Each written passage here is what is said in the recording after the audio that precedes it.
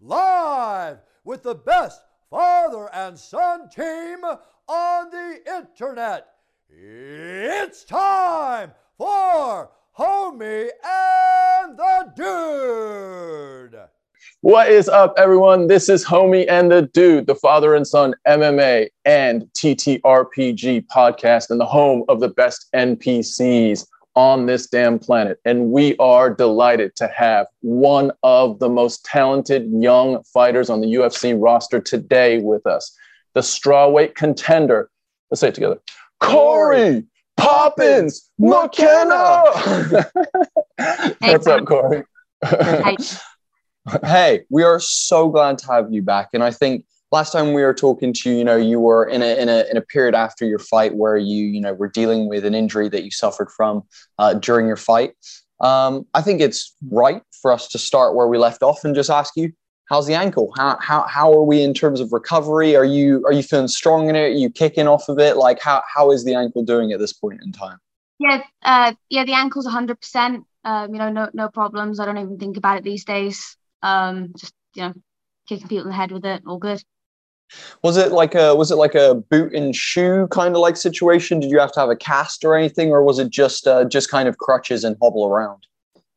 I had a cast for a little bit, and then I had the boot, and then I had crutches.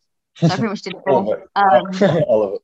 Yeah, I had a cast, I think, until I had the surgery, and then after that it was just like the boot and like splinting it and lots of hobbling. Damn. But you've been out for months now of any kind of like recovery of that. It feels like you've been at pretty much full strength with your foot for a while now. Yeah, my ankle's been pretty good for almost maybe like just under a year now. I think it took about 6 months to heal. Thanks for watching this episode. We really appreciate you supporting Homie and the Dude. Please hit us with the Holy Trinity, like our Facebook page, subscribe to the YouTube channel, and follow us on Instagram. Just search @Homie and the Dude. It all really helps. Yeah, amazing. And so we spoke a little bit about this before, but you were suffering from some like headaches and stuff, and that's why you've had a little bit of a longer period off. I know you're an eager one to get in the cage and show what you can do. I wanted to ask, something that Tom and I often kind of debate and we talk about as Tom is a really big fan of Dominick Cruz, and I'm less of a fan of Dominick Cruz, but he always brings up, ring rust, and, he doesn't believe it's a real thing. He believes, as long as you're training and sparring, you can get in there and perform at the same level. Is that something that, is running through your head, or is that something where you're like, if I even begin thinking about that, it's just not a good spiral. So I'm not even going to approach that kind of thought process. Lucky for me, this isn't the first time I've had a long layoff. I had an 18-month layoff due to some Cage Warriors. My opponent missed weight by like a ridiculous amount, so that fight didn't go ahead. And then the next fight I had booked got cancelled for COVID, and then stuff just got like pushed back and back. And then there was also another time. I feel like there was another time where I had pretty much a year off too. I've had some pretty long layoffs, given I'm so early in my career and I have the experience I do. Like I've had some really long layoffs between fights, just like due to reasons that are completely out of my control. So for me, it's not really like a concern because it's not the first time, like say I've had a long layoff and then I've still gone out there and got the wins afterwards, that those fights that I had back to back, like, I had 2 fights like a month apart and I won both of those. That was coming off for like a year layoff, I believe. So for me, it's like, it's not something I haven't done before. So I'm not really worried about it. It hasn't affected me before. I very much doubt it'll affect me now. I mean, do you know what? I love that as well, because it's one of those things where a lot of people, might not have, in an interesting way, it's not great that you've had long layoffs for like, other circumstances, but also in of the fact that it has given you that experience. It means that, in other circumstances where someone might not have ever had, a long layoff, that might creep back in. So that's really awesome to hear. And I'd never kind of thought about it in that way before. Yeah, I think also just to sort of touch on this a little bit again, my sense is that I think once Macy came in, it seems like Alpha Male started, I don't know what's the right word, but supporting or developing higher level competition and training and sparring and all of that in a way that, even if you have a long layoff, you're getting such high level competition in the gym that's going to carry over. Yeah, I'm very fortunate. Like I say, I've got some very high level girls on the mats right now. Got obviously Macy. I do pretty much like a significant portion of my work with her, and then also I've got like Yan. She's fighting March 4th, so that's what next week. Mm-hmm. She's raw weight. She's ranked. She was number 3. I think she might be number 4 now. She just fought Carla Esparza, so she's like right up there. And then there's like some more like girls that are like on the local pro scene and stuff. So I have a very good kind of base of girls to work with and get my looks with and get that push.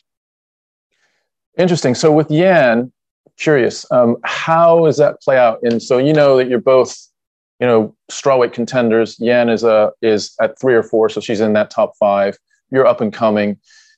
In the gym, are you tending to work with each other? Are you tending to you pick your mental spots? Notes? Yeah. You're like, oh, I'm going to remember that one there. We get like we get a significant amount of work in. Like I say, I work a lot with Macy and everything, and like kind of just split between the two. Like I say, I'm very lucky to have them, especially for my rounds and stuff. Obviously, I feel like with all women fighters, things are very competitive, but it's like I say, it's great looks, and we're never going to fight each other at the end of the day. She's years ahead of me. We're teammates, so like for me, it's just good to get those looks in on the mats and like have that competitive kind of realistic kind of like gauge as to where I am, because like Macy's great, but she's also like she's a 125. She moves different. Whereas like Yan is probably the most realistic look I'm gonna get to like simulate what's gonna happen in a fight.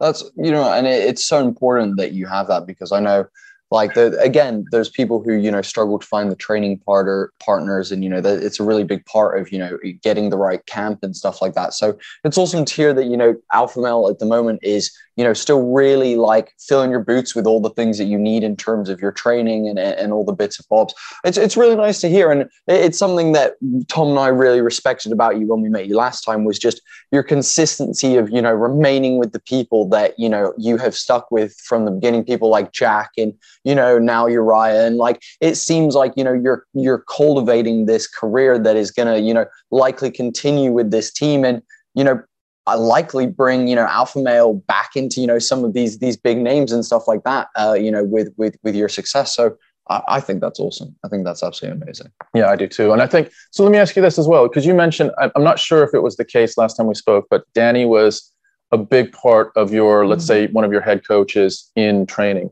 Is it different? So do different fighters have different, let's say, lead coaches that are working with them most often? And is Danny still the guy? And did I get that right or wrong? Is Danny still the guy that's spending the most time with you these days?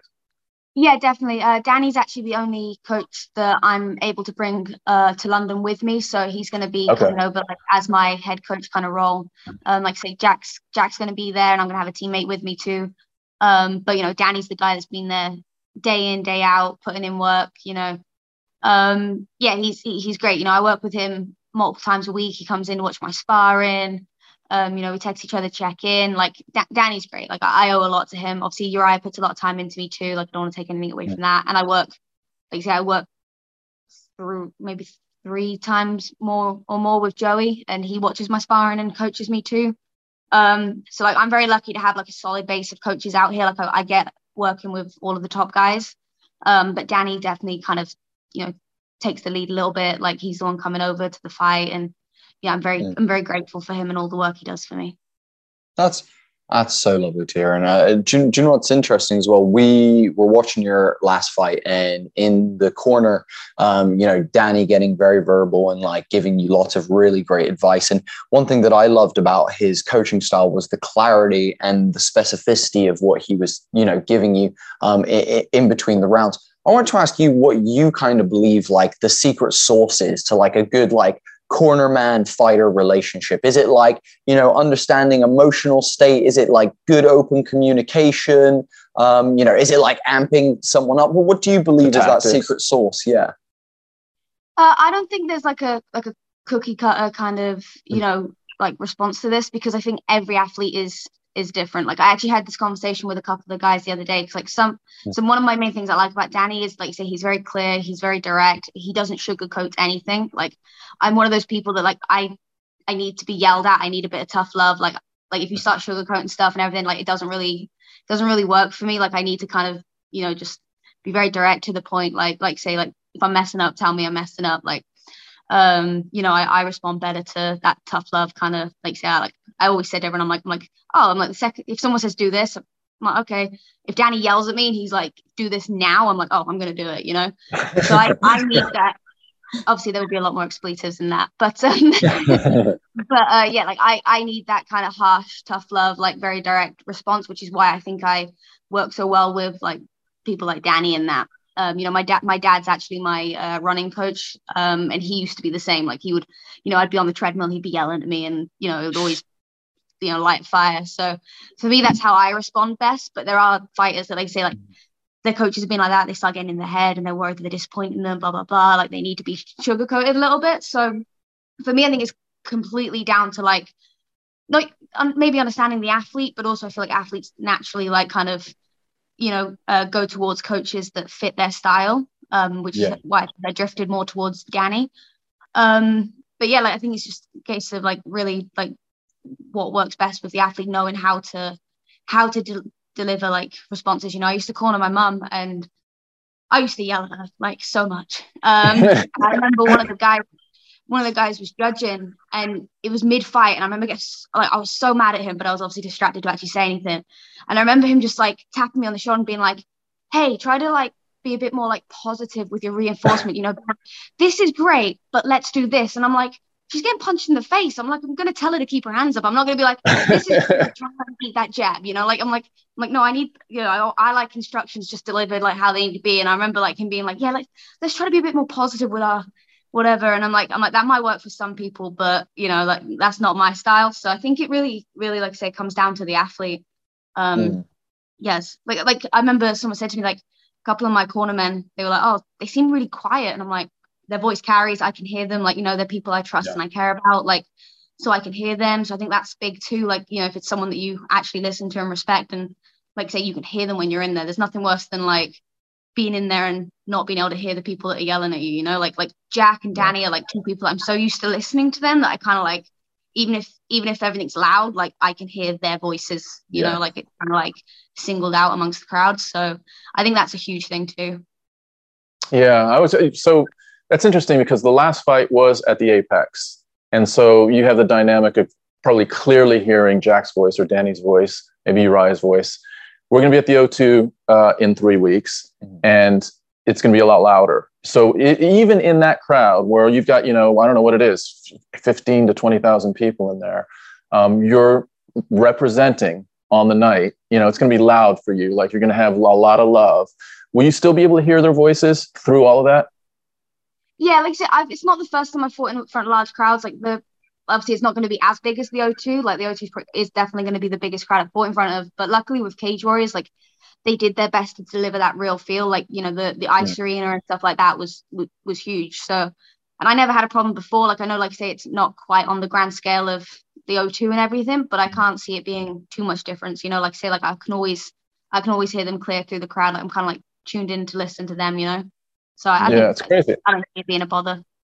It's an awesome thing that fighters can do, and like it's almost, I wonder whether it's the bond that you build or whether it's that pure, like when you're in that pure animalistic moment, you can fine tune to what you need to hear. I'm interested in the science of that. I am too. Sure. Like literally, if you think about it, like just take it out of like a fight dynamic, take it into like a lot of noise, right? And your human ear is being able to pick up this precise thing that you're used to, but in the context of all of it, it's like maybe 1/1000th of the volume, and it's still being able to pick up, you know, in your case, you're picking up words, strategy, you know, all of the messaging that they're giving you is pretty interesting. Isn't it? Awesome. Yeah. So tell us about, so you talk about Jack, you talk about Danny, you talk about your teammate that's going to be there as well. Dad, your running coach. Mom has she started this whole thing basically. What's the representation going to be from Team McKenna, the direct, you know, like small circle going to be on the night? Yeah, has anyone rocking up got tickets for the show and coming out to the O2 to watch live? Yeah, my whole family's going to be there. You know, I've got a lot of friends coming too. Like, you know, all the people from back home pretty much. And those couldn't get tickets. I know that they've already made arrangements to you know, like set up and watch it. So it's going to be great. That was one of the main reasons I wanted the London card. They actually offered me a fight in February, and I was like, I'm down for the fight. I was like, but move it to London. So it was kind of big for me because, like, you know, my dad's like disabled, so like for me it's like I don't he like he probably would try, but I want him to come to a UFC fight, and I don't want him to have to, you know, fly thousands of miles to come and do it, you know. So for me to be able to have him there, like pretty close to the cage and everything, like that's kind of big for me. Like, you know, he's been at every fight in my career. You know, like, you know, he flew to Ireland with me, like, you know, he's all through my career growing up, you know, he's been at like every single fight. Like, he should drive me like 4 hours to jiu-jitsu competitions just to see me like lose to the same girl I always lose to, and then drive me back. Like, you know, like, he's been so invested in my career, and he's done so much for me. Like, it was huge for me to kind of have him at least one, you know, big show. And, you know, they only come back to London like once a year. So when I heard that the London card was going ahead, I was like, I need to be on this. That's freaking heartwarming. That's lovely. As a father and son, you know, that's nice to hear. It's super cool. It's heartwarming, but it's also like, I can tell how, it means a lot, but, you know, it is an additional bit of motivation for you. Like, you got your squad there and, you know, representing, which is really, really cool. I mean, you also have Arnold Allen will be there as well in the building. You guys are, you know, long time sort of, what do you want to call it? Like teammates or colleagues as well, fighting on the night. So a lot of, you know, your history is going to be in that building that night, which is pretty cool. Yeah, that's a really exciting thing. Now, I guess a good question to ask you is, you know, how you're feeling about your opponent coming up. You know, you're fighting Elise Reed. You know, she's known for having some really good striking. She has submitted a couple of people and has looked strong in some of her fights on the ground. But I want to just see where your kind of thoughts are. Is there anything where you're like, yeah, you know, I'm going to be watching out for this or anything like that? Or are you just like standard game plan, go in there and adapt in the moment? Yeah, pretty much, like you say, standard game plan, go in there, read it. Because, like, one thing I've learned is you can't, like, you can anticipate tendencies perhaps, like, from watching and everything. And I know studying tape is good and a lot of people function well off that. But for me, it's like, you know, I've had fights where, like, I've watched girls and been like, oh, she sucks. And then they've come out and they've been, like, the best fighter I've seen them be. Because people, you know, sometimes, like, especially on this level, like, people are training like to their best abilities. They're giving it their all. Like, they're going to make progression at the end of the day. Like, no one's going to come out and be the same fighter as their last fight. So I'm anticipating, you know, her definitely having made some adaptations and some improvements, especially coming off of a loss. You know, I know she's probably going to be, and in my home crowd, you know, she's going to come out aggressive. She's going to have a, like, you know, a point to prove. So I'm expecting the best Elise Reed on the night. And, you know, I'm just confident in the fact that, you know, I'm going to deliver the best Corey McKenna, and that's going to get me the win. You know, I'm training all round. I'm prepared for wherever it goes. And yeah, on the night, I'm hoping to, you know, put a finish on it and prove everything to everyone. Yeah. So you're training all around. One of the things we were wondering is, I know, you know, coming out of a fight, you've had now nearly a year and a half. Any emphasis on a particular part of your game, especially coming out of the K fight, where, you know, there's stuff on the ground, really nice striking, both of you, lots of clenching. I mean, it was a pretty well-rounded fight, wasn't it? Yeah. But anything coming out of that you're like, you know what, I need to clean this up, or I'm all right here, but I need to get to the next level. So I think especially because my entire career I've trained everything equally. So I don't think, like, for me, like, specializing in one area isn't really, it's an option, but I also don't think it's something that necessarily will benefit me. I've just continued to train everything all around. You know, there's improvements to be made, striking, wrestling, grappling, like there always is. So for me, I'm trying to make that progression, like, all the way up with everything. And, you know, because the goal isn't to be the best striker, the best grappler. The goal is to be the best mixed martial artist. So for me, like, I want to make sure that I'm coming out there, like you say, fully prepared all around. And I'd like to put on another well-rounded performance, you know? Yeah. I think, I mean, obviously, you know, we're confident that you're going to deliver and come with some fire on the night. Do we want to like publicly, like, say, you know, typically, like, you know, interviewers of podcast interviewers are not supposed to put their hat in one corner or the other. I'm putting a hat. We're just gonna say it. We're behind you. We're behind you on March 19th. We want you to 100% to be at your best and to shine in that moment, to bask in that moment, to come out the other end, the next step in your career. With that being said, do you have any plans for any post-fight stuff? Like, are you planning like on hitting the town in London afterwards? Like, win or lose, are you heading back to Wales and like tearing up the valleys? Like, what's the situation going to be in terms of post-fight? What's it looking like? So I've planned to stay for 2 weeks after the fight. I'll be going back to Wales. Maybe hang around for like a day or two so I can go see my friends from, when I was training in Colchester. I'm not really one for partying and stuff, so I'll probably just, go grab some food with my family and my coaches and stuff, and probably like a Nando's pretty much every day because they don't have that out here. And that's pretty much it. I'm wild. To be fair, like it's the small things you miss, isn't it? When you're away from home, it's the small things, the Nando's, the being with family. Like I appreciate that. How many moments have you been thinking about Nando's in the last few weeks as it gets closer? So there's as Nando's, weight cut is happening as well. There's Nando's. There's getting your hand raised. Where are we with that? I remember last time, like we were like 2 weeks out. So they don't really have like halloumi cheese out here. Like you can get it, but it's in like specialty places. Like no one really knows what it is. And I remember talking to someone about Nando's, and I was talking to them about their like halloumi cheese, and they looked at me. They're like, "You're tearing up," and I was just like, "Yeah, I love this." Corey, you didn't tear up that much when you got the call from Dana that you're going to be in the UFC. It is what it is, right? That's bloody amazing.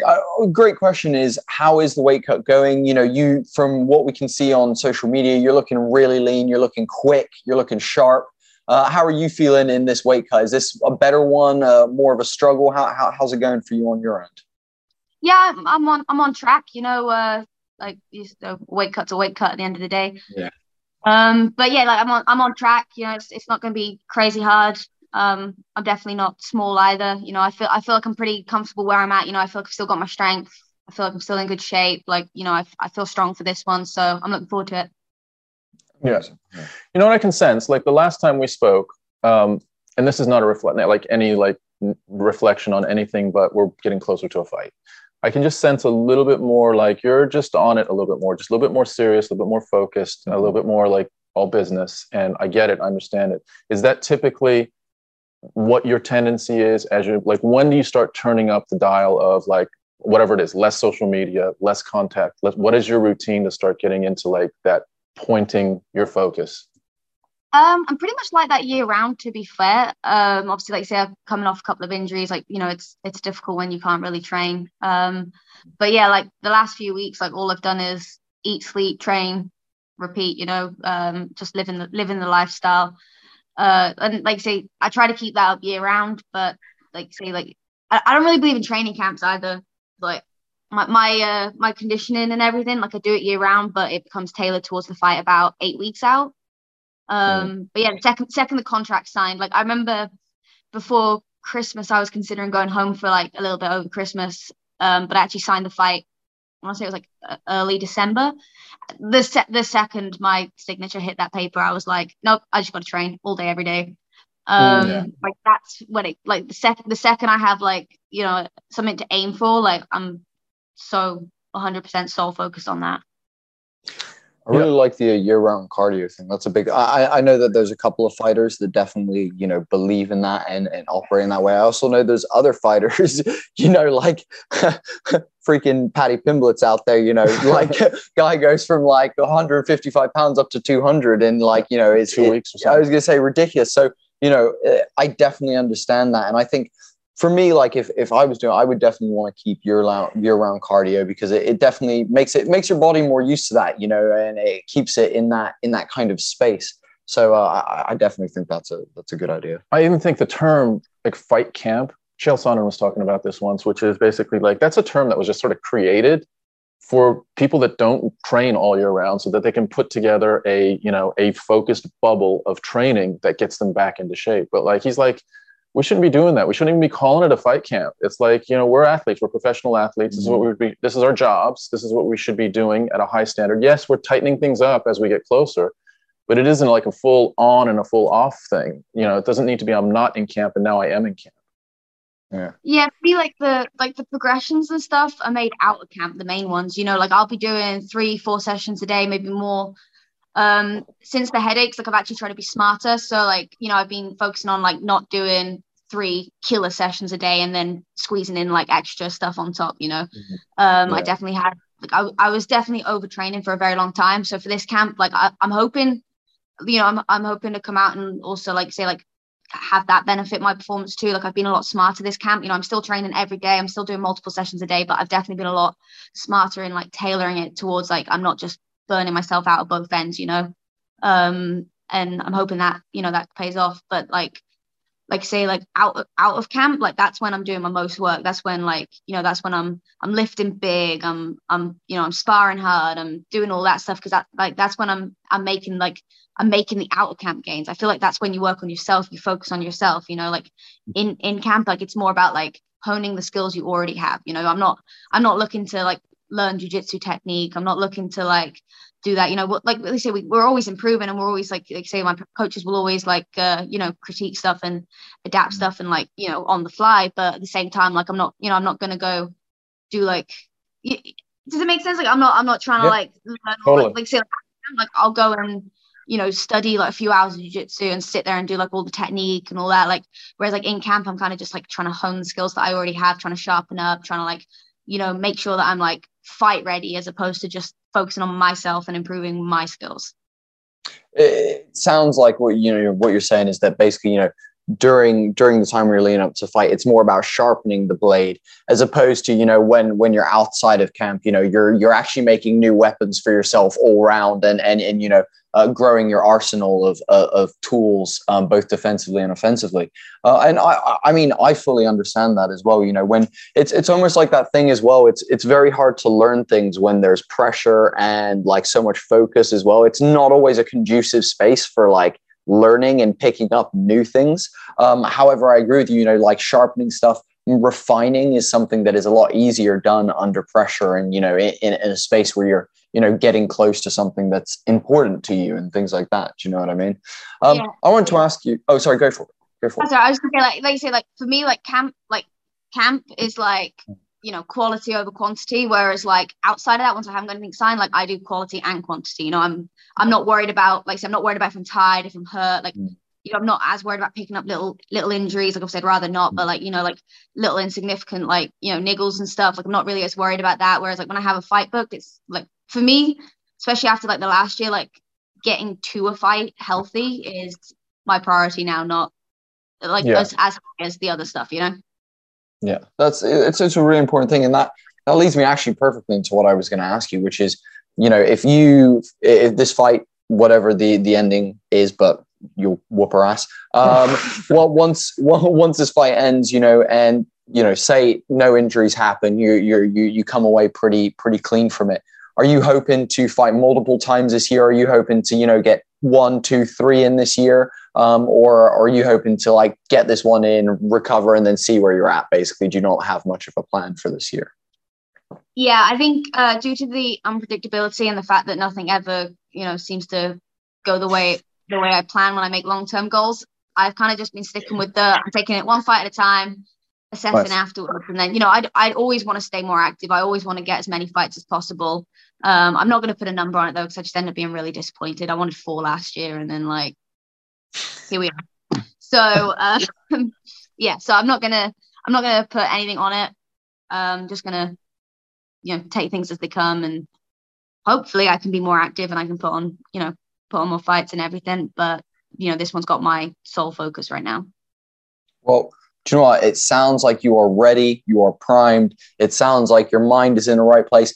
And it sounds like we're speaking to a more mature, a more developed Corey McKenna than we spoke to last time. I'm really excited to see, what this version of you brings to the cage, brings to the game entirely. And otherwise, thank you so much for taking the time today to just especially have a chat with us. I know it's early as hell in the morning for you. But also, it's also 3 weeks before a fight, so that's not typical. We really appreciate that. Yeah. I know after a fight it's a lot easier, but before a fight, thanks for spending some time with us and giving us a little bit of insight as we get closer to the date. And hey, no, it's not a problem. And we're massive fans, and we truly believe in the Stone Sports management team. We're fully behind you guys, and super excited to see both yourself and Arnold get in there and prove why our part of the world is up for some contention. But what I want to do is just hand over to you and give you a space, to shout out, your socials if you want people to follow that, any sponsors or anything like that, so that you can do that. Go for it. Yeah, cool. Twitter and Instagram, Corey McKenna 99. Like I say, we've shout out Stone Sports Management, my management team. That's Jack Mason. He's a legend. And then Franklin Group for, sponsoring me and helping taking off a little bit of that financial burden, because life is expensive. So thank you very much. Hey. It has been an absolute honor, and we have been excited for this interview. And like we said, we're boundlessly excited for March. So thank you so much. We hope you have an amazing day. And this has been Homie and the Dude, Father and Son podcast. For us guys, hit us with the Holy Trinity. Subscribe to the YouTube. Follow us on Twitter. And if you can, check out our website, homieandthedude.com. All of our content, literally every piece. This will be on our website soon. So go check out our website. Other than that, thank you so much for watching today, and we'll see you next time. Thanks, Corey. Thank you. All right. Hey guys, thank you so much for watching Homie and the Dude today. We hope you enjoyed this video. If you did, please hit us with the Holy Trinity. Go follow us on Twitter, subscribe to the YouTube channel, and like the Facebook. It's the best way that you can help us out at the moment. Hope you have an awesome day. Thanks for watching, guys.